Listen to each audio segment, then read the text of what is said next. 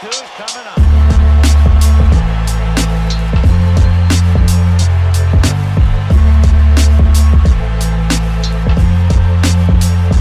Welcome to the Bat Flip Crazy Podcast with your host, Toby G.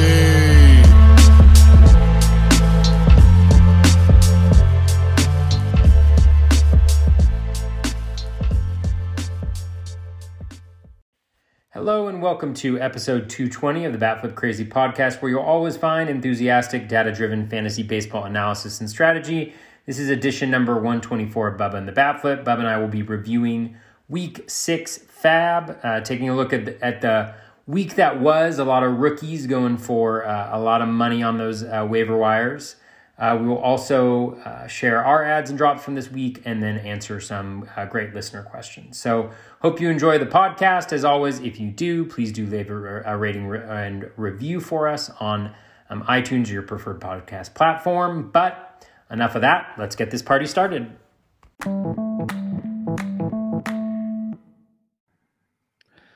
And welcome, everybody, another episode of Bubba and the Bat Flip, episode 124. Going to recap your Week 6 Fab action across the NFBC and much, much more. You find myself on Twitter at BDentric and my co-host, as always, on Twitter at BatFlipCrazy. Toby, how we doing, man? We're doing all right, Bubba. I survived a barrage of hate mail regarding my stances on Little League baseball, but I'm still here, so it's good. Perfect. That's great to hear. And your stances weren't wrong, so that's awesome as well. You got your Fighting Phillies hat on. Is it because of Aaron Nola doing Nola things? Castellanos went deep. Is it JTR? What do we got going on here? I think I'm just hoping for JTR.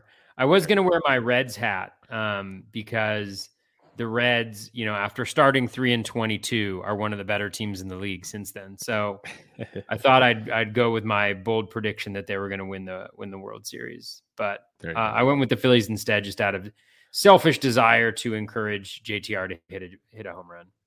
Good. Hopefully he does it. So far through 5, no home run, but plenty of time to go against the Mariners this evening. But as usual, folks, we're going to go through some Fab results from the week that was, the Week 6 Fab action in NFBC 12-team leagues.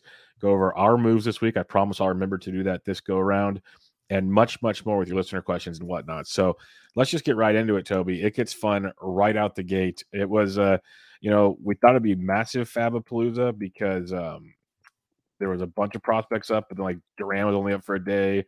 Royce Lewis is kind of questionable, but now he's, Correa's on the IL for at least 10 days. We'll see how that goes.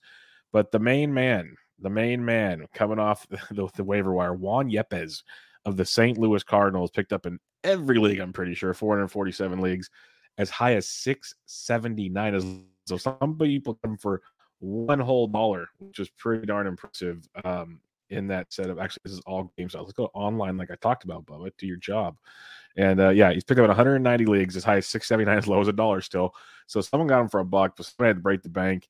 He's been good, hits in every game, multiple hits in 4 out of 5 games, hitting great. But what's your thoughts on breaking the bank for Yepez?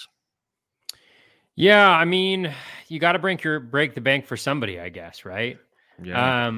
I mean, he's all right. He's playing every day, so that's a check mark in his favor.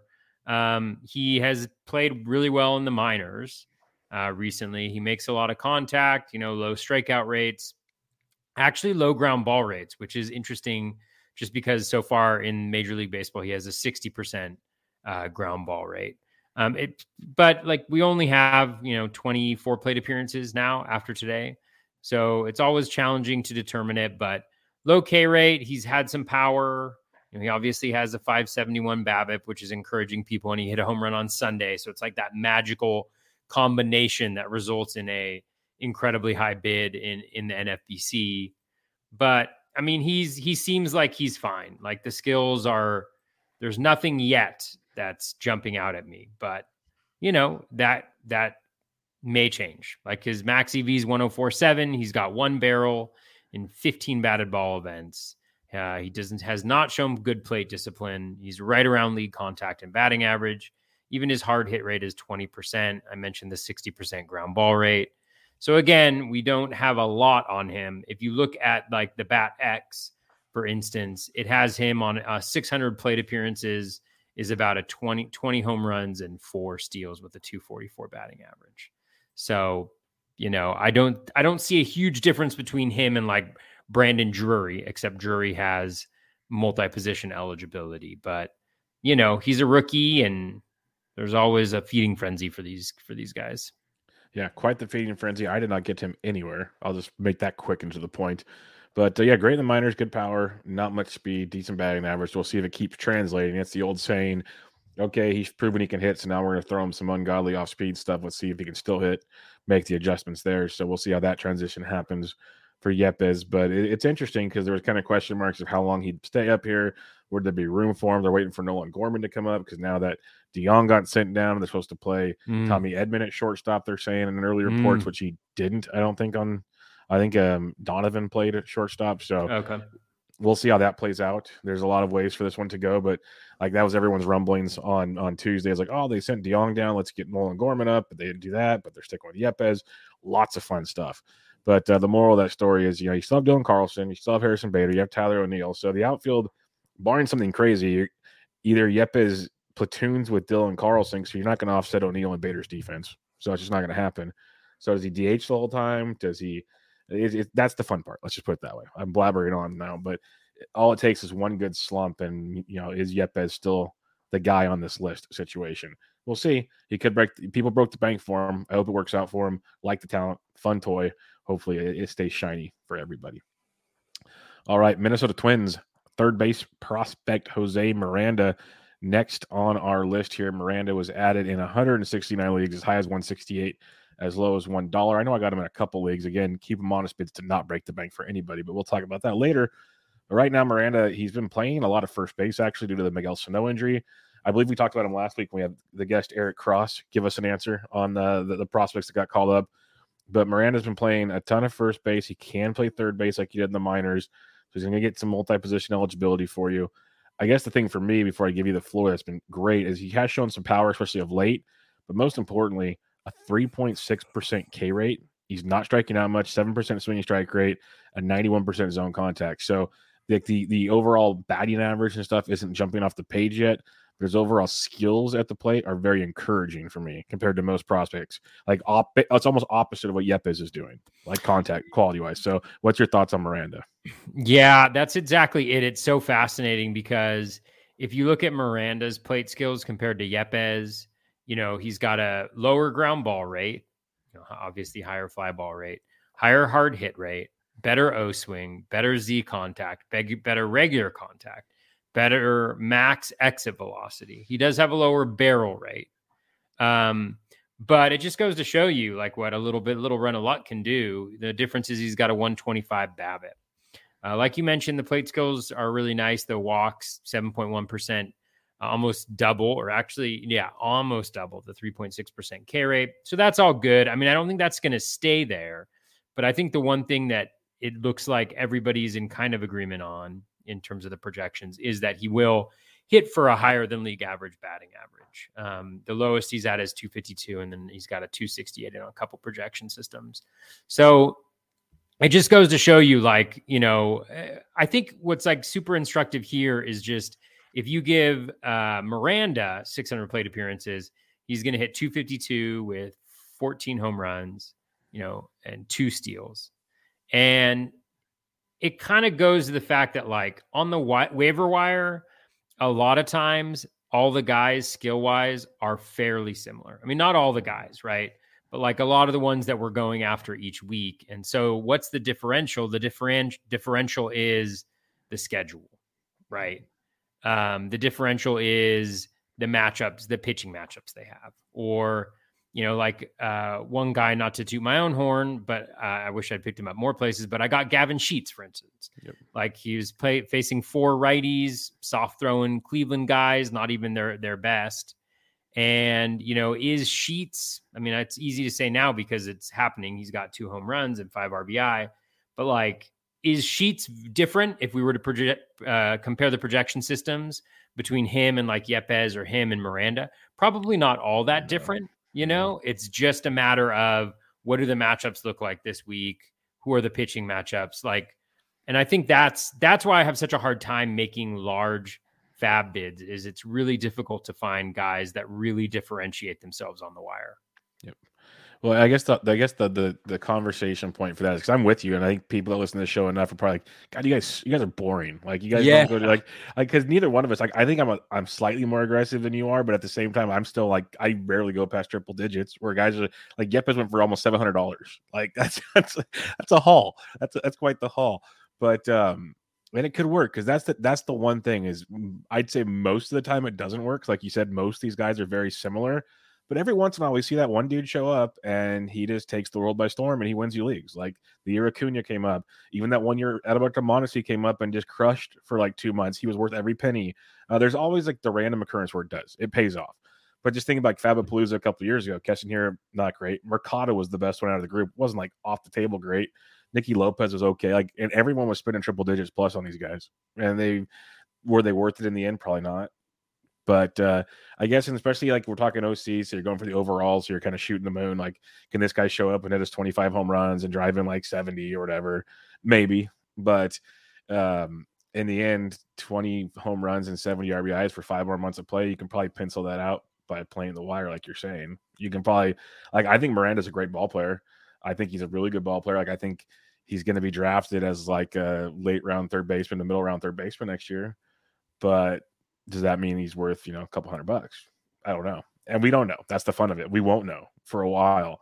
But that's kind of where Toby and I have like always kind of back up our stance on why we don't spend that kind of money. I like to be able to keep spending money throughout the season without having the nickel and dime it late. I like to be able to take that, like we talk about later, take that hammer later for cheaper, if that makes sense. Where we get to do it like in the last 2 months of the year, everyone's out of money. Toby and I have money. And we can go get all those saves for a couple more dollars than anybody else can, all that kind of stuff where it makes a difference in the end. So long-winded way of saying we might be wrong, but that's why we do it. All right. The next guy, I was torn so hard on what to do with him, and I did not get him anywhere. Josh Winder of the Minnesota Twins, pitcher, up as high as $275, as low as $3. He's looked really good. His first couple outings were out of the pen, but his last 2 have been starts, 6 innings in those starts, 0 earned runs, and 15 strikeouts, 7 and 8 in those 2 starts against Oakland and at Tampa Bay. Like really dominating stuff. But like looking at his minor league numbers and stuff, he wasn't an overall dominating strikeout guy. So I don't know did he pitch mixed? I don't know enough about him. I'm just be totally honest. He kind of surprised me. I was expecting, okay, he's a long reliever, whatever. Then he just boom, boom, and then everyone bid on him. And I was just like, I don't know enough to go spending tons of money. So what are your thoughts on Mr. Winder?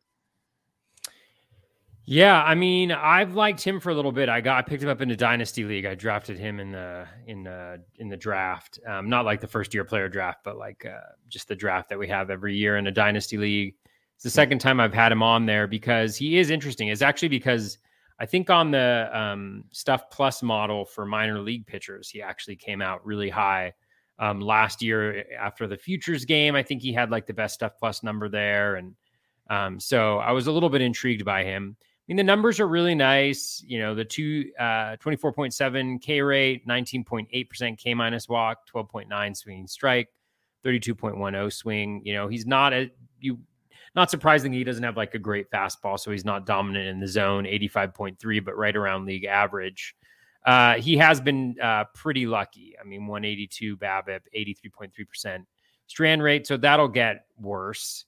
But he's been really solid. He plays in a good division for pitchers in the AL Central, and the Twins have been able to create these guys like Bailey Ober and Joe Ryan. I mean, they didn't create Joe Ryan. He's a Rays guy, but they've been able to get a lot more out of maybe the stuff of a lot of pitchers. And I want to say, let me check just to make sure I'm not lying to everybody. Yeah. So he's throwing he throws his fastball only 34% of the time. He's got his changeup at 13.2%, slider at 39.3%, curveball at 13.5%. I think the challenge with him is, the time to grab him was, 2 or 3 weeks ago. Yeah. I mean, he went in most mains, I think 75% of mains last week. And I'm kind of kicking myself because I've been monitoring him. It's one of those things where you really like a guy, you really like their skills, but they don't have the opportunity yet.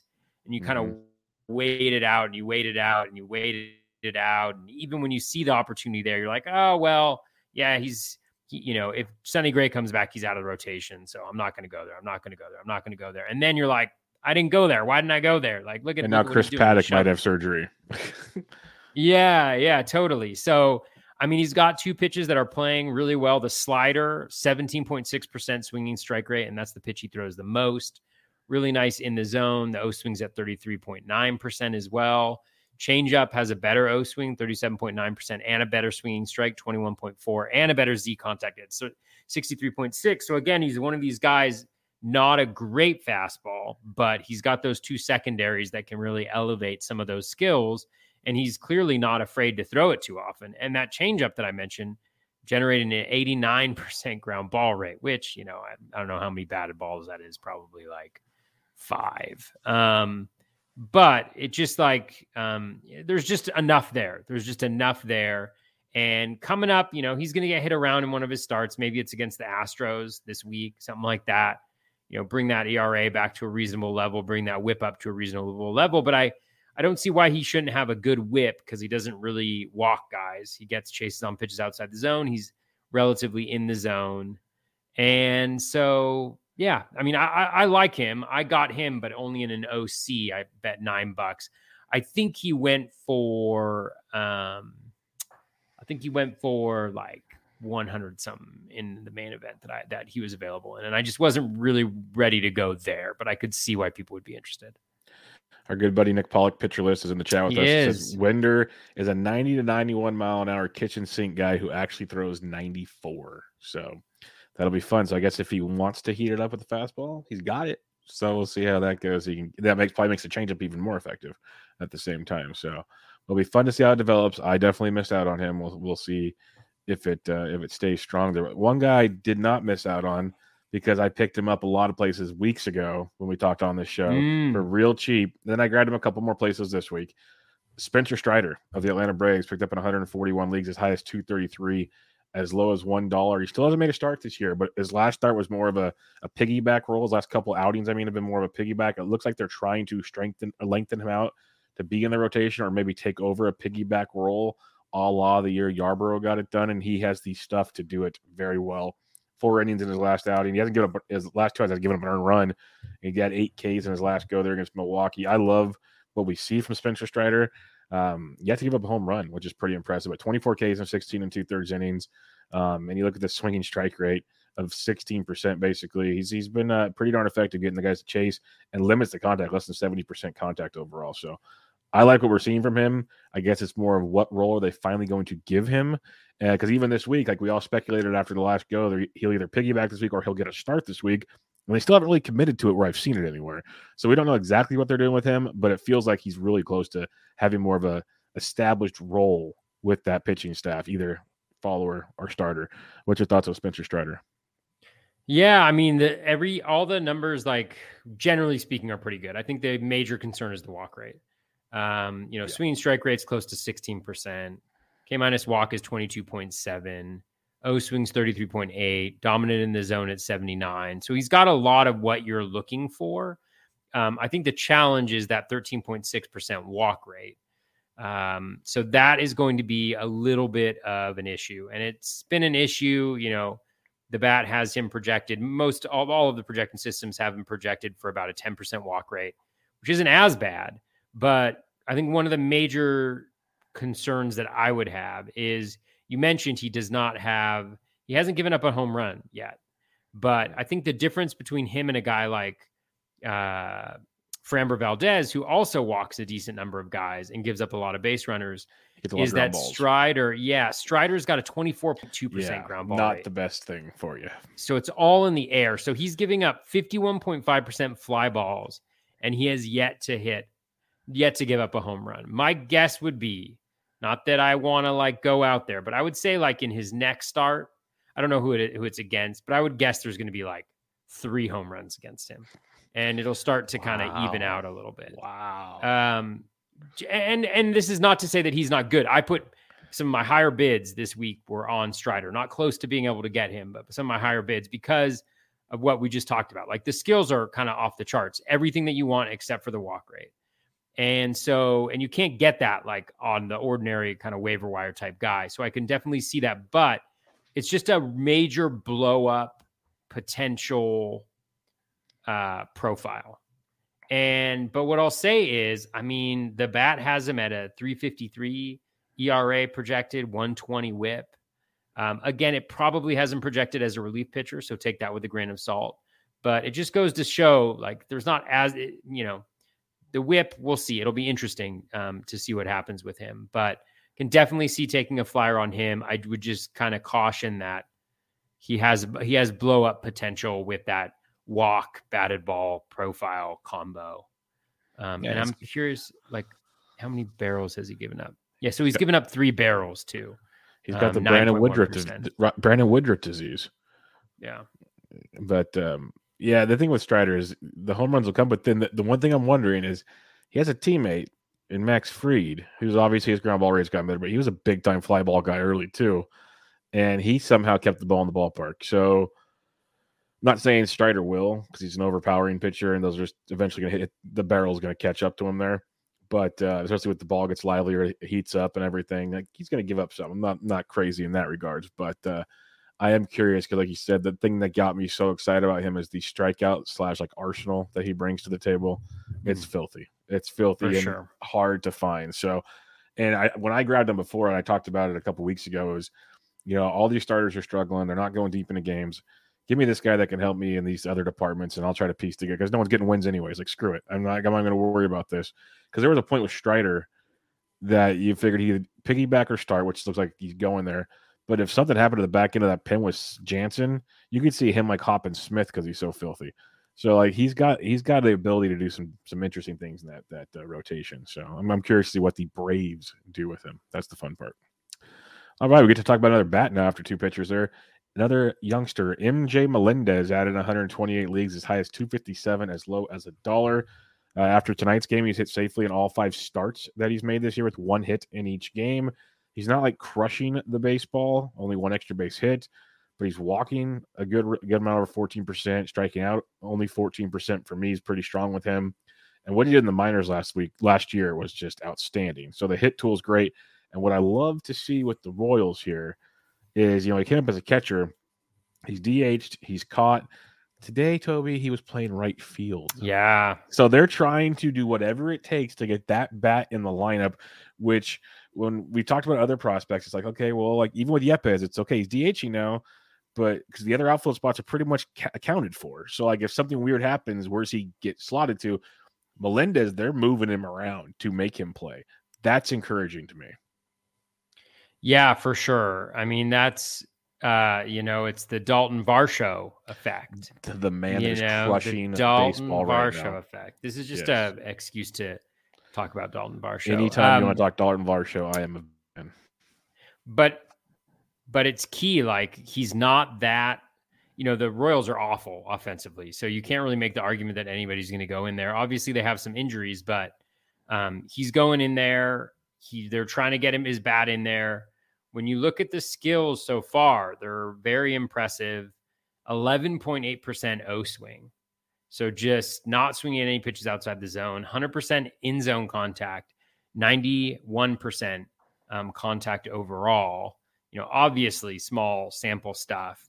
He doesn't have a home run, a run, an RBI, or a steal, but he's hitting 333. It's just 14 plate appearances. So it's not a lot, but it's hard to ask for more from just a plate appearance perspective. He also has a barrel. He's hit a ball 106.6 miles per hour.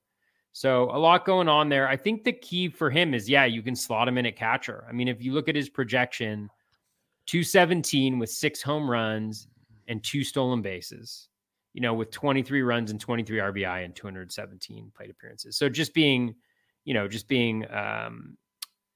just say, multiply it by 3 and you get a guy who's going to hit 217 with 18 home runs and 6 steals. Now, that's not that great from a guy in the field, but if you can get that from a catcher, it could be really good. And I think he hits better than 217 too. I think that's a pretty lenient deal right there. Yeah, as usual, there's a pretty big discrepancy between, what the bat has him at around 217 and versus Steamer at 234. Yeah. And they also have him for 9 home runs and about the same number of plate appearances. So there's a little bit more belief in Steamer, but that's kind of something we've kind of grown accustomed to in the way that they're interpreting it. But yeah, I mean, I think, as long as he's playing every day, you can slot him in as catcher. I think there's a lot of potential value there. And again, he's a guy who came up and he just kind of hung out on the wire a little bit just because he wasn't playing regularly. And it just goes to show, like, sometimes you gotta, and I struggle with this a lot, you got to take the leap before there's the evidence, that it's going to get there,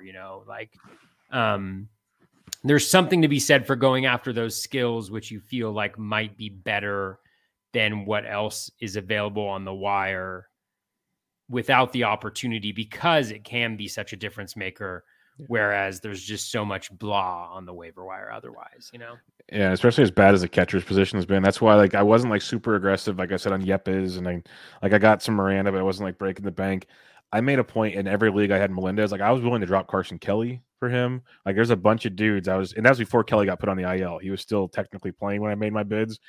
I was like, I believe in this Melendez guy as long as he's getting playing time, which looks like they're trying to at the time.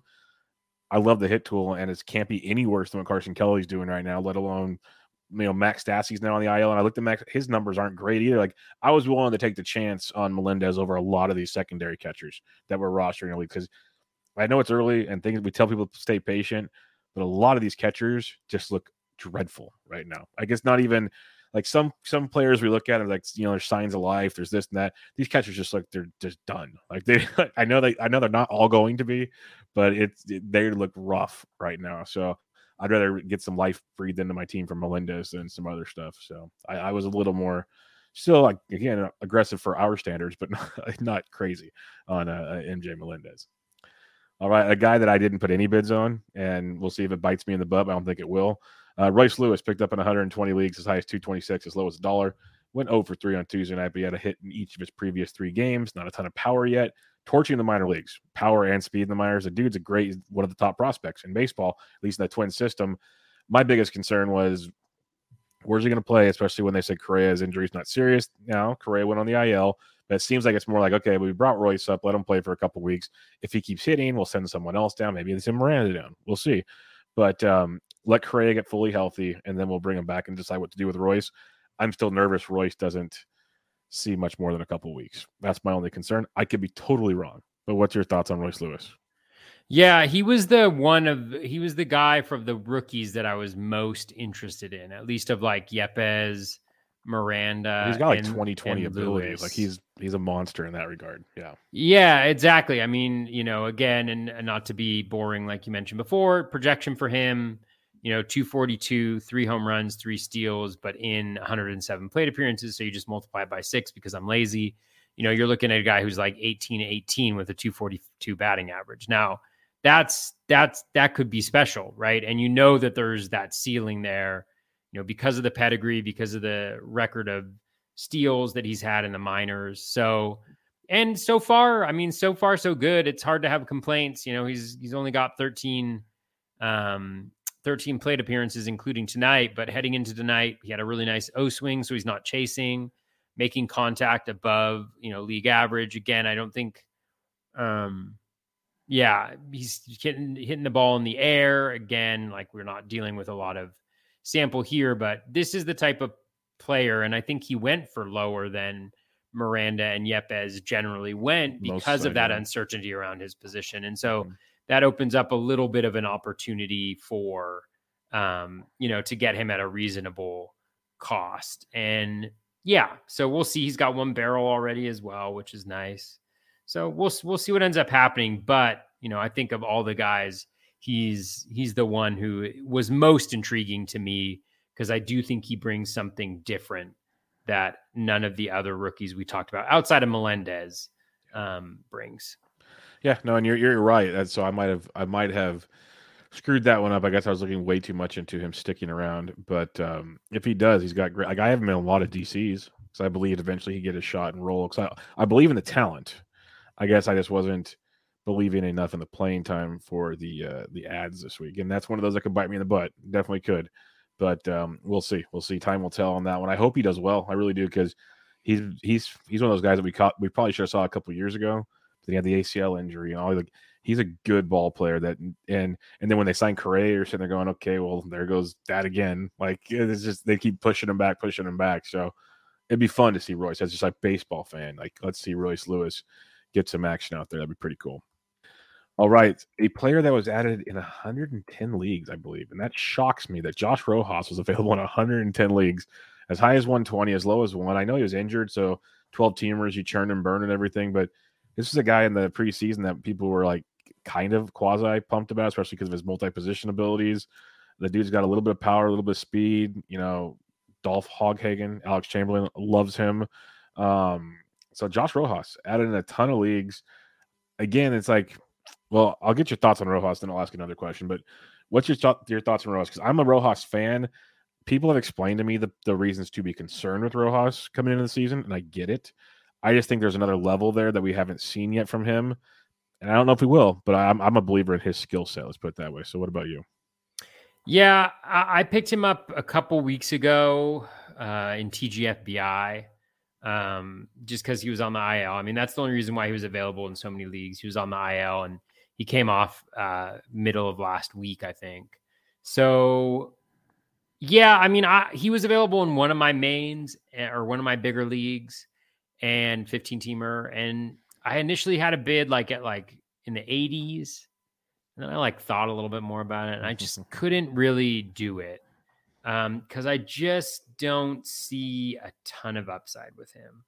The batting average is decent, but the power is very limited. He's a Kevin Biggio all-star. Like his max exit velo. Those are mean words right there. His max exit velo in the last 2 years. So over 400 batted ball events is 104.6.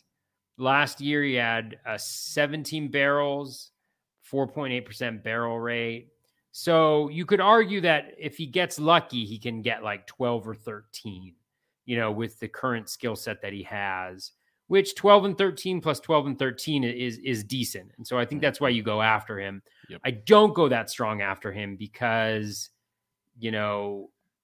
the projections have him between 6 and 10 home runs and upwards of 12 steals. So if he were to hit that peak top projection of 10 home runs and 12 steals, then that might be something. And obviously he could hit better than that because that's his median projection. So it could be better than that. And so I think it was good to be a little aggressive with him, but I wouldn't get too carried away because I just think it's a little tapped out. And I believe he's also maybe being platooned. I don't think he played against the lefty the other day. So I'd watch that a little longer. That might be more of a returning from injury thing because he hasn't been that platooned in the past. Yeah, and I'm looking at him. He actually has been better against lefties. Yeah, although his K rate is 5% higher, so it's mostly BABIP driven because of the number of plate appearances. He's got a 384 BABIP versus lefties. Let's see what his ISO is against lefties. Yeah, so he's got a lower ISO versus lefties, 116 to 123. His career slug is sub 400 on both sides. So yeah, I don't know. It's not super exciting, and he's hitting 9th today, I think. Yeah, he usually ends up hitting towards the top of the order as the season went on last year. So I'm curious on how that shakes out as he's just returned from the IL. But coming into the season, I thought he was a 15-15 guy. That's what I liked about him with that multi-position eligibility that I think is tremendous. And he's still kind of young. So I think there's more we can see from him. Arizona doesn't have a lot of other options. Now they actually are calling prospects up. So that's interesting. Alec Thomas and company. Then they're above 500. Yeah, they're kind of competing and they're calling up prospects. So if you're a Diamondbacks fan, you're probably confused right now, but this is what teams do. And it's fun. But I am a Rojas believer. I might be naive, but when it came down to Royce Lewis and Rojas, do I think Royce Lewis is the better player? Yes, but I am 100% more confident in Rojas' playing time. So that's kind of where it would have been a difference in opinion for me. I think they both have double-digit power, double-digit speeds, but Rojas plays, and that's the concern I had with Lewis. But we'll see. Time will tell with both. But I am a Rojas believer. I guess I was just more shocked because I am a believer that he's available so many places. But I figured he'd still be kind of stashed up But no, he was out there quite a bit. All right, my guy. People are finally opening their. I've only written him up like 3 weeks in a row in different articles. Yadiel Hernandez added in 105 leagues, as high as 139. This dude is raking, and people are like, oh, he played in Coors. He played 3 games in Coors Field. Calm down. Like, he's been hitting the entire season. He only has 2 home runs. He has a stolen base. He's hitting 365 with a 439 BABIP. Not sustainable. I'm aware of that. But his barrel rate, his hard hit rate are outstanding this season. There are some holes still. I'm not going to say he's a perfect hitter, but we're seeing things. Even in the past, we saw him as good batting average type asset with a little bit of pop. He's showcasing that in Washington. He's moving up the batting order, up to a 4th and 5th, pretty much the last like week to 2 weeks. There's a lot for me to like with Yadiel Hernandez, and more are finally figuring that out by adding him everywhere. But I don't think he's going anywhere personally. Like, the average, it might drop down like a 280-ish thing or something, which is still very good for the rest of the season. But I believe we got something special here with Yadiel that'll be pretty fun to watch. Yeah, definitely very interesting. That's Toby's nice way of saying, I don't quite agree with you, Bubba. No. I mean, again, it's like the whole thing is like, man, this must be an annoying show where we rag on waiver wire fodder, but it's just like, I mean, 286 batting average, in his career. He has a little bit of pop, 12 home runs. So that 18 that you mentioned, like, not the 18 that you mentioned, but like 18-ish, maybe in 600 plate appearances, a few steals. He's got 8 barrels so far this year. He does have his highest max EV at 108. So that's encouraging. His highest hard hit rate as well. You mentioned the plate discipline getting better. The contact skills are fine. He hits a lot of ground balls, but that helps the batting average a little bit. So, yeah, I think he's totally fine as an ad, solid, playing every day. I don't mind him at all. I think the key with these guys, and, again, all these guys that are going, you'll notice all the guys that are getting picked up, the most on the waiver wire are guys with really high BABIPs. And like, there's a reason, because people didn't think these guys were good, and all of a sudden they've gotten good. And so the key becomes, can you not just pick up the guys who have the high BABIP for this last week or at the beginning of the season, because you don't get to keep those stats with you. The question is, can you identify the guys that may be able to do it next because of the matchup? And so, again, not trying to just like rag on people and be like, oh, he's got a really high BABIP, it's going to come down, and his batting average isn't going to be 365 for the rest of the year. It's like, oh yeah, of course.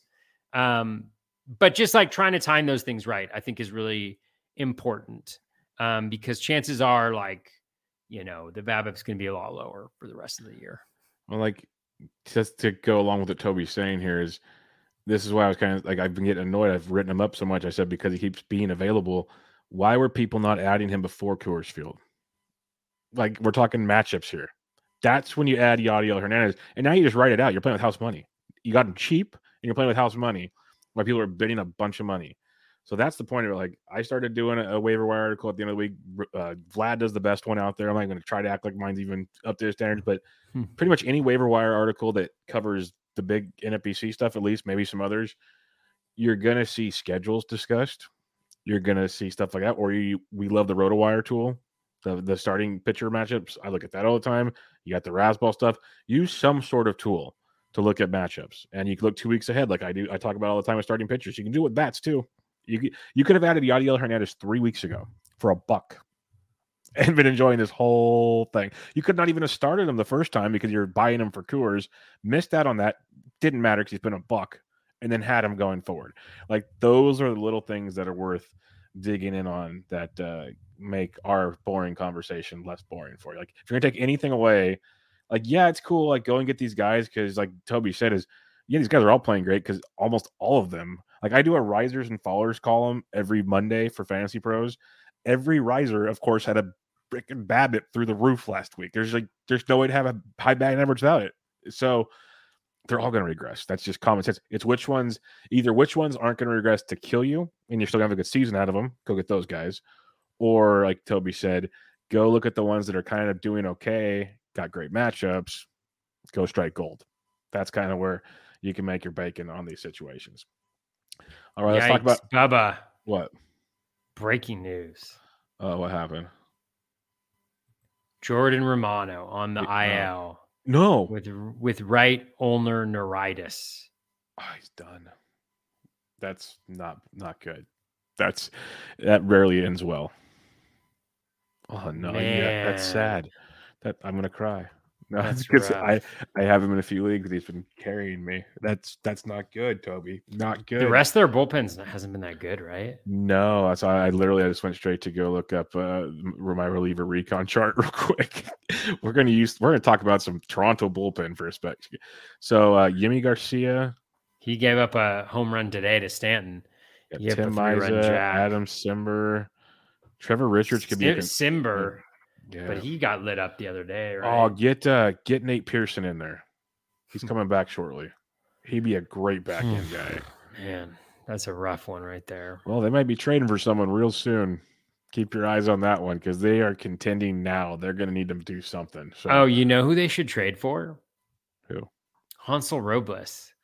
He would be perfect in that bullpen. Not bad. That's not a bad call. So, yeah, we'll have to keep an eye on that one, folks. That was some not so fun breaking news, but breaking news nonetheless. It was necessary. Ouch. That one stings. That one stings a lot. All right, let's talk about at least one more guy here before we get into our moves for the week. And I want to bring up Brandon Drury, another guy I looked into last week because he was crushing it. Yeah, we've talked about him off and on. When India got hurt, it was like the Brandon Drury time, and then India came back, and now India's gonna be out for a little while, folks. I hate to break it to you. When you re-aggravate the same injury because you came back too soon, like a hamstring, probably gonna sit a little longer the second time through. So Drury's gonna get some good run here, and he's been hitting really well. He's got 6 home runs on the season, hitting 284 over the last couple of weeks. Really been swinging it well again. High BABIP, but only 309 BABIP on the season, which isn't that bad. But Drury's a guy that, at one point in time people were hyped up on, then it's kind of been up and down, up and down, up and down. He's going to get some run in Great American Small Park, Toby. So there's interest here. Yeah, this was the guy that I was willing to go with the highest bids on this week. And I thought a lot about it. And it's like, number one, in NFBC, he got second base, third base, and outfield eligibility. That's tremendous. I mean, that's hot, Bubba. That means middle infield, corner infield. Like, he's just doing it all. He takes up over half your roster. He's doing it all. And then it's like he's playing in Great American Small Park, like you mentioned. Yep. He's playing on a Reds team where they just are awful, right? So they're going to keep playing the guys that are good. What is Brandon Drury's career batting average? Like 285. No, 251. I was trying to be confident here, like positive on this one. 251. I mean, that's good. That's good now, Bubba. We got to adjust our expectations. What's his career strikeout rate? 22%, right? That's not bad. Not bad. Yeah, this year he's got his highest max EV since 2019. He's got 10 barrels, a 16.4% barrel rate.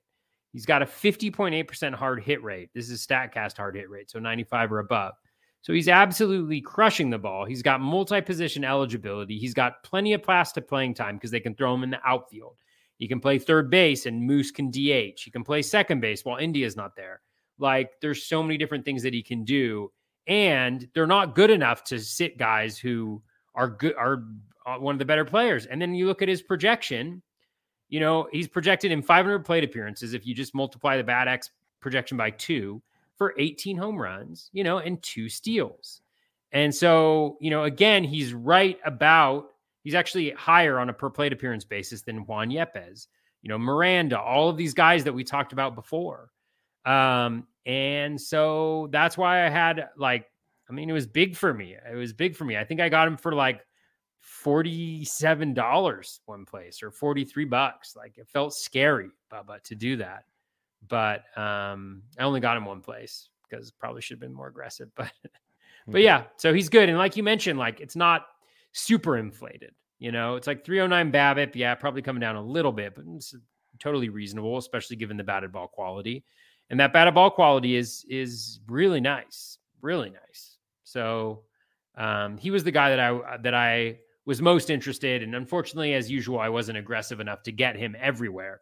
But I was able to slip him in a couple places. I think including on one of my teams that I feel like is going to be good once it kind of gets going a little bit. Perfect. Buxton didn't play today, did he? Nope, he did not. God, I am so annoying to myself. I didn't swap him in. The weekly Buxton game. Weekly, but he'll probably play the rest of the week, so it's okay. Hope so. He's day to day. But yeah, I like the Drury. Drury calls fun. It's fun watching on Twitter too. So many people that have played this game for so long, and because I'm not kidding. Like Drury at one point was like with the D-backs, like people were high on him, and then he couldn't do it, and it was like he was a platoon guy. Then he'd only hit lefties well. Like there's a whole thing with Drury. Like you were waiting for him to be good, but it just never really panned out. And this could be the moment where he probably don't be great, but he could be good enough for a while. So it's going to be fun to watch Brandon Drury get some regular playing time. Because I am worried that India can be out for a bit. So we'll have to see that one. And then if Drury keeps hitting there, why not play him somewhere? Like, what's the point in not playing him over some of these other guys are playing? So we'll wait and see there with Cincinnati. But who's the guy who used to be on the Blue Jays? I always confuse him with. He played on the Blue Jays and he played on the White Sox. And he was like, he had one really, really good year. What position? Like he was like a rookie. I think he was infield. I think he was similar to Drury. Like he played. Oh, I know you're talking. Gordon Beckham. No, not Gordon Beckham. Oh. He was the White Sox. It was he had a rookie season that was just off the hook. And then he just faded. Blue Jays rookie of the year. Let's see if he comes up. We can move on. I'll do a little. Okay. Well, we're going to go over our FAB results from the week. So can you multitask getting your FAB results up as well? Or do you want me to go over mine first? Oh, I can do it. I can do that. Okay. I'll forget about it. For all the listeners, let me know who I'm talking about. Yeah, I'm curious now. Let me know who I'm talking about.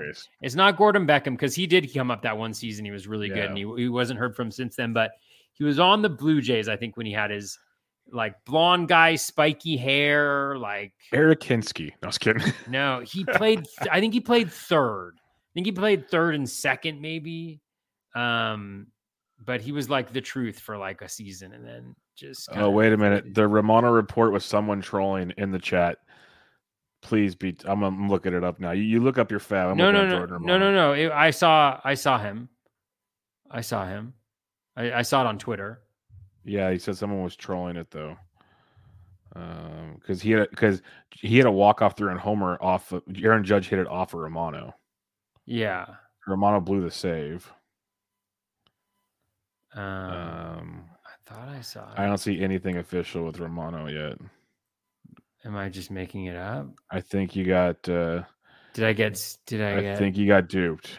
I think because I'm scrolling through all Jordan Romano stuff. I've gone through multiple scrolls and there hasn't been one injury thing yet. Man. I feel a lot better now. Thank you. Man, I'm sorry. Thank you, James. Yeah. Kudos to Reed Detmers for probably throwing a no-hitter on my bench. All right. Who we got in FAB this week? Oh man, I got trolled. Yeah, you got trolled, it looks like. Wow. It's okay. I'll forgive you. Where did I see it? I know I'm scrolling. I don't even see that one yet. Oh man. Well, maybe. Yep. Okay. Huh. All right. Who you got in FAB this week? All right. Sorry. I got distracted here. All right. Going for the FAB Palooza here. All right. So we got this week added Jed Lowry, dropped Corey Dickerson, added Brady Singer, dropped Ryan Yarbrough. And here's my galaxy brain of the week. I picked up Ryan Brazier everywhere with the Red Sox. I thought he might get the next save chance. Pitched in the 6th inning today. So dropped Hansel, who gave up a run, I think, in the 7th. And then picked up Rich Hill, dropped Luis Torrens. A lot of Lowry. I was joking around with people. I have a lot of unprotected Jed Lowry this week at second base, which is not a good feeling. You do not feel good when you have unprotected Lowry on your team. There's a RotoWare t-shirt. Brady Singer dropped Carlos Santana, added Jed Lowry, dropped Miguel Rojas, added Gavin Sheets, dropped Corey Dickerson, added Ryan Brazier, dropped Hansel Robles. Get used to hearing that one, folks. Added Brandon Drury, dropped Ryan Yarbrough, added Brady Singer, dropped Matt Brash, added Tucker Barnhart, dropped Luis Torrens, added Ryan Brazier, dropped Hansel Robles. Next one. Added Ben Gamel, dropped Miguel Rojas. Added Jed Lowry, dropped Abraham Toro. Added Ryan Brazier, dropped Josh Stallmont. What a wonderful podcast we had with Josh Stallmont. Yeah, the Josh Stallmont for sure. Yes. And then in this one, I added Matt Strom as well, I guess, and dropped Hansel Robles just to make sure I had every arm in that godforsaken bullpen. In my OC, I added Jonathan Scope, uncontested, $24. Dropped Josh Lowe, added Josh Winder, dropped Andres Munoz, $8 uncontested. And remarkably, Ryan Brazier dropped Hansel Robles, $1 uncontested. Ryan Brazier in an OC. I cannot believe it. And then in TGFBI, I added Michael Taylor for $4, dropped Brian Yarborough, added Yoshi Tsutsugo, dropped Josh Lowe, added Jonah Heim, dropped Luis Torrens. And finally, the lead that we have together with Barf, it was added Brandon Drury, dropped Miguel Rojas, added Ben Gamel, dropped Luis Gonzalez, added Yoshi Tsutsugo, dropped Frank Schwindel. That was it for me. All righty. Let's go through TGFBI. I didn't win a bid this whole week. Fun. Okay, there we go. I didn't think so. There's a couple leagues I didn't do a whole lot, but not because I didn't want to, just because I didn't win. OTW listener league got Spencer Strider, dropped Hunter Green. That was one, got him for $42. Barf, the league we do have together, as you mentioned. This one sucked. I lowered my bids, not knowing he was this hurt. But I got Edward Olivares, dropped Ryan Yarborough. So I know I got to kept Yarborough anyways, but Eddie O's gone after this week. Just plan on that one. But then I went and got Paul Sewald and dropped Michael Lorenzen. In my mindset there, in a 15-team league, I know Sewald is not the initial closer, but we know he could pull the closing wins ratio strikeout situation. So there's lots of leagues in that 15-team where I'll use him. I only got him for $13, so I'll take that as a possibility there. One of my OCs, I got Tyler Wells for $9, dropped Michael Lorenzen. That worked out well so far. Nice. OCQ, got MJ Melendez, dropped Zach Collins. I got Melendez for 42, runner up of $1. That was fun. And then I got Jose Miranda, dropped Tyler Naquin, 41 for 13. So I got those two in that OCQ. Different OCQ. Got Miranda. I did a lot of dropping of Joe Adell this week, folks. It was sad and cleansing for the soul at the same time. Got Mike Yastrzemski, dropped Tyler Naquin. Added Cal Quantrill, dropped Michael Lorenzen. Didn't play Quantrill this week, thank God, because he was originally supposed to have a two-step. Then that changed, so I avoided that fun. One of my OCs got Yadiel Hernandez for 16, dropped Joe Adell. My Sadie. Bubba, guess what? What? Reed Detmers 1 out away From a no-no? from a no-hitter. Yeah. All right, well, I got two more leagues here. The OC got Chad Pender, dropped Joe Adell for $8. Chad Pender, 9 games, baby. Yep, $8. I'll take my chances there. And then on my final OC, Nick Pivetta dropped Kyle Hendricks. That didn't turn out so well. Added Yaz, dropped Naquin. Added Sheldon Noisy, dropped Joe Adell. The Sheldon Noisy for Adell, the unicorn $12 bid with $12 runner up. So that's always fun as well. All right, keep us updated on the no-no. We'll start with All right, Reed Detmers 1-1 to Yandy Diaz. I might as well turn on MLB Network. What do we got? Oh, off the nubber. Foul. Let's do some listener questions, and we'll 2. see how this turns Let's do out. it. We're going to multitask right here, ladies and gentlemen. Taylor Johnson asks, in a head-to-head categories league where you can set daily lineups, is it worth rostering a catcher and taking a batting average hit for the chance at a few runs and maybe a home run in the week? Or would that roster spot be better served for an extra pitcher to help you accumulate saves? Or wins in case, sorry. It really depends. I mean, I think I probably would. Yandy to shortstop. Got him out. No hitter. Reed Detmers, ladies and gentlemen. Wow. Impressive. Sitting on my bench. Fun Sitting times. on my bench. Sitting on my bench. All right, head-to-head league. What do you got? So head-to-head league, it's a really good question. I would probably have an extra catcher just because I think it depends on how deep of a league it is, but it depends on like how many bench spots that you have. But I think generally, if you don't have one, like if you have a top catcher, then I wouldn't. But if you have like kind of a mediocre catcher or like a not great catcher, I would try to grind out those additional at bats. And what I might do is go for a catcher that traditionally has a little bit of a higher batting average, so that you're not as concerned about losing out on that. Because the thing is, like, it's how many guys are you just like sitting on your bench every day in that day-to-day league because they're not good enough to crack your lineup, right? And so having that guy that you can throw in the catcher for, if it's a waiver wire 2 where it's like, I don't know if it's a weekly or a daily, but I used to play in a daily one. And what I would do is I'd literally like just find that best backup catcher. And then there's normally a pattern to when they play and when they don't play. And then I just pick up that guy for that one start, kind of just try to play those matchups as much as you can. I think that's kind of the best advice that I would probably give in that instance, but it always depends on like the number of bench spots that you have available to you. And then what pitchers are on the wire too. Like if it's there's just so many different factors. Like if it's if there's a limit on the innings pitch, like a Yahoo league, then it becomes a Ks per 9. And so then you kind of you do want to have some of those 1 inning guys that can just kind of boost up the ratios and the Ks for you. So there's a lot of different things to consider. I think all of this makes me just think that there isn't a right answer to this. It's kind of like a mix and match. Which my biggest question is, most leagues require you to have your every roster spot filled to set a lineup. So can you leave your catcher spot empty? That would be, because like people talk about it in football and stuff, like, should I just not roster a kicker and keep an extra blah, blah, blah on my bench or something like that? And so that would be my biggest question. Can you legit put nobody in that catcher spot and be okay? If you can, then yes, I go to the K per 9 guys and roll that way. Like Spencer Striders would be awesome for that situation. Guys that might not be starters, but could rack up stuff without eating up a ton of innings.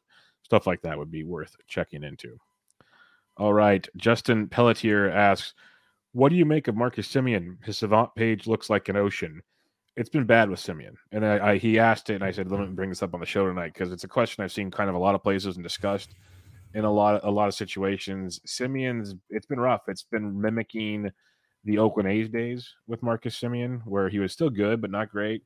He's hitting 261, 2 homers, 2 stolen bases, striking out 20%, ISO of 0.56.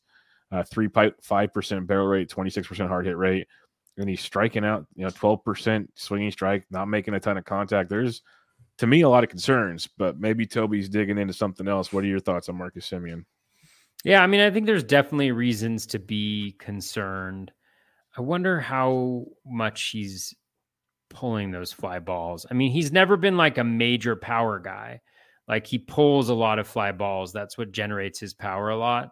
So if he hasn't been doing that consistently, I could see how that could hurt him. Like the max EV is pretty on par with what he's done in previous years. He does only have that 3.5% barrel rate, but 4.3, 7.4, 5%, and then the 9.8. And so the question becomes like, that last year was probably the best year he's ever going to have.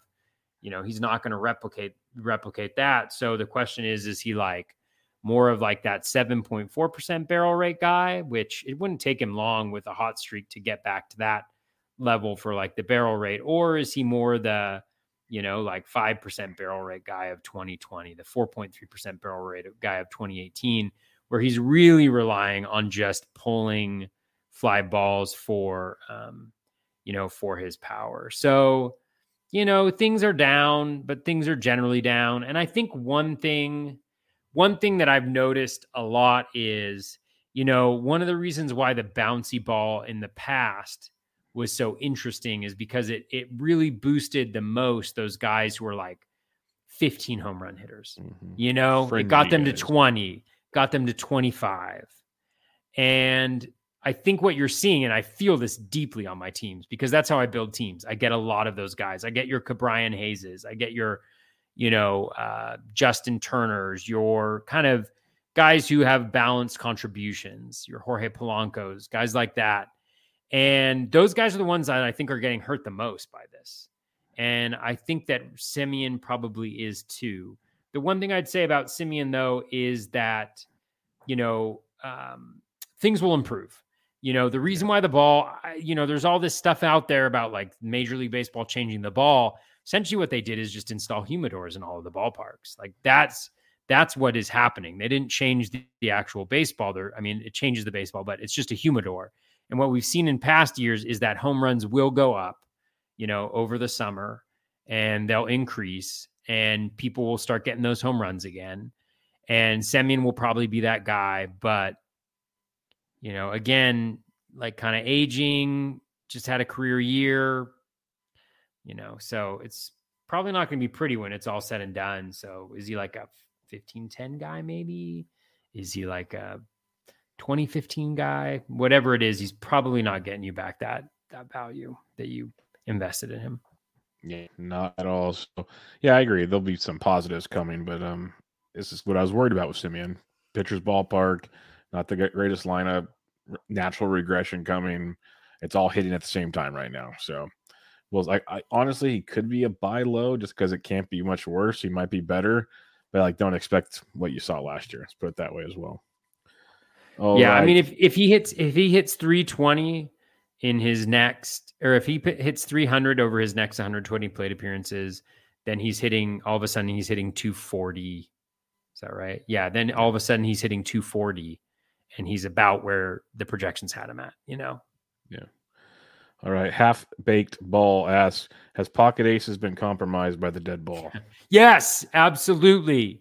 No, I mean, it's a really good, I think, so my completely biased thoughts on what may transpire over the course of the season is right now, all the pitchers are doing well. And so it's devaluing those aces. And so the question becomes, as it gets warmer, as the humidor has kind of the opposite effect, over the summer, then will these guys still be able to be as good as they are being? And my guess is that they will not. And I think that's when the cream rises to the top, in terms of those elite starting pitchers, again, dominating. That doesn't mean there are guys that are out there that are doing really well and have really nice skills, and I'm sure they'll continue to do well, but there's a lot of guys that are getting by on batted ball stuff. And so I think that's what's going to happen. And I also think you're going to see those kind of guys that generally benefit from a livelier ball getting a few more home runs and catching up a little bit, but still finishing down from where they were projected at the beginning of the season. So, and that's totally biased because that would definitely benefit all my teams. And so that's why I think it's going to happen. Let's hope so. Because to make the game, the analysis part of it work, we need the aces to ace, at least most of them, not all of them. There's going to be duds every year, but we need a little something to separate from the average arms, basically. John Wilder asks, with the ball playing the way it has, do you see yourself leaning more starting pitchers over relief pitchers? Wonder if the bats will come alive this summer, especially if MLB gets involved in changing the ball. Try to build a lead in Ks and wins before the offense heats up. I could see that angle. I've heard some other people talk about that. Add as many starters as possible before the conditions change. Then go like your Paul Sewalds of the world and stuff and see where things go. I'm kind of playing matchups, not trying to overthink it, but I see the angle. I definitely see the angle. So how do you go about it? Yeah, I definitely think there's definitely some credence to that. I think in trying to get your innings in now, I would just caution folks that it's all kind of relative, right? And so I wouldn't be throwing starting pitchers that I think are bad right now or that I don't think are good. But like you said, working the matchups, maybe not being as afraid to go with a guy who, who gives up a little bit more contact, but, has that good matchup, or guys who are pitching at home. Just kind of trying to take advantage of all those different edges and trying to get those innings up now before I think things turn around a little bit, which I think they will. 100% with you on that. 2 more questions we got here. Greg at Hayam Greg 1. First base is so sparse, barren, futile in my league. Who are some underperformers to target or particularly under-heralded waiver wire targets to check out? Well, I've been preaching Josh Naylor for a while, but I think he's probably going to be gone after the last few performances. Pavin Smith, if you can still get him. I like Pavin Smith quite a bit. Been kind of banging that drum for a while. And then I'd have to look at some more first base. Those are the two that came to my mind immediately. Anybody that stands out to you? Yeah, I mean, I think it depends on how many teams are in your leagues, obviously. But Christian Walker is a guy I like a lot. All the peripherals are really nice. He's doing everything well: patience, contact, quality of contact, but just not getting the ball to drop. 171 BABIP. He's hitting a lot of balls to like center and right center where they're kind of dying right now, but I think those will be home runs later in the season. Yuli Gurriel, again, it's not pretty with him. It's not pretty with him, but just remember, like, we're a month into the season, pretty much. Like, we're a month. They haven't even played 30 games. We're less than a fifth of the way through the season. And, he's got a 237 BABIP, which is down. He generally doesn't rely on barrels, so I'm not too concerned about that. Still getting that position in the lineup. So he's a guy I would say, even Votto, like when he comes back, not being afraid. Yandy, Diaz, if you're looking for batting average, more walks than strikeouts. Just all around solid first base, third base, and can kind of get the job done. So those are some guys, but I think out of all of those, Walker is the guy that would have me the most excited. A couple others I'd mention, since we keep talking matchups, if the Rays have a lot of righties on tap, Ji-Man Choi is a great one to target in that scenario because you have to play him in and out, but that's one guy to look at. And then one I would look at for sure with Frank Schwindel getting sent down, see what the Cubs do with Rivas. Alfonso Rivas. He's been swinging it pretty good. He might get some run, like pretty positive. Unless you're like in a 25-team league, he's probably available out there for you. All right. Last one here. Grant Gawley asks, will Benintendi hit for any power or run? The projections seem to think so. How much longer to wait? I'm still a Benintendi guy. The Royals as a whole have been dreadful to start the season, like really, really bad. And I think that'll change as things heat up in the Midwest. He's got a homer, but more importantly, he's hitting 330. I know the BABIP's 366, but he's hitting for average. When that team starts to click, I think he'll start to get it going too. He's never been a super power guy. You're hoping for like 15-15 with Benintendi. I wouldn't give up on him, but maybe I'm overthinking or underthinking it. What are your thoughts, Toby? Yeah, power has never really been his huge strong suit, but he showed some increases, last year. He's got 4 barrels, 1 home run. So, again, he should maybe be at 2 home runs. Max EV is low right now. So that's a little bit of a concern, especially after 83 batted ball events. The launch angle is down as well. Let's check out his ground ball rate. Ground ball rate is down at 54.2%, which is not great either. Hard hit rate at 19.3. Oh, it's not looking great. I have a lot of Benintendi. There's not a lot to love there that I'm seeing. So hopefully things get better. I think it will, just because that team, it's almost one of those, I think it'll be like, I don't know, it'll catch on like fire when they all start to hit. It's just been so bad right now. It's really, really bad with that team. I could be just that's just being a ball player. Your teams click together usually. And I think that'll help for all of them. Will he hit for a ton of power? Who knows? But I think the overall adjustments will be good. So we'll see. Maybe there's better options. That'd be something to ask. Like if you have some other options on the wire, we can discuss that for you on a future show. But for now, Toby, that'll wrap us up. So final thoughts as week 6 fab in the book, and Reed Detmers just threw a no-hitter on your bench. He did throw a but you got Gavin Sheets with 2 home runs and 5 RBIs already. I did get Gavin Sheets. So and Drury with a home run. Yeah, so see the yin and the yang of the situation. I also added Ryan Brazier in every single one of my leagues. Hey, don't forget, you got Matt Strom as well. So I did get him in one place. And Brazier, to his credit, and what he's been doing, and the reason why I went after him, he did pitch a clean inning. Good. So that'll help the ratios. No strikeouts though. I did get totally fooled by Zach on the Jordan Romano IL, so I apologize for freaking people out about that. But yeah, enjoy your fabbing, everybody. Enjoy George Kirby. I assume it'll take about $400 to get him, depending on how well he pitches. Yeah, what did we sing? I can't remember who tweeted. I think it was Medica tweeted out that he was available in one main event league and he went for like 470 something or something like that. Yeah.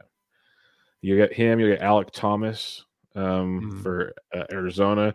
There's gonna be a handful of prospects yet again. So I think you guys will know our philosophy on this, but do what you got to do and see where it takes you. But as Josh says in the chat, Naylor's been crushing. That is correct. Very happy with that. But yeah, fun week. Another good week in the books. Fab is interesting with all these prospects and speculations. And man, I meant to put it over in one. Okay, I'll just pull it up real quick. I meant to mention this with the free agent, the Fab results this week, and I totally botched it. But it was in one of my OCs, so I got here it was right out the gate. One person, I will not mention their name, but they added Royce Lewis, Melendez, Yepes, Rojas, and Miranda. All of them, they put the same bid in of $120. So they just spent $600 on their 5 players in 1 week. OCs are the best, aren't they? They are. That just I forgot. I wanted to mention that because it just like sums up just how stupid they are. But it's fun times. Fun times as always. We'll do it again for you guys next week. Same bat time, same bat channel. Make sure you check out Toby on Twitter at BatFlipCrazy. I'm at BDantric, and we will catch you guys next time.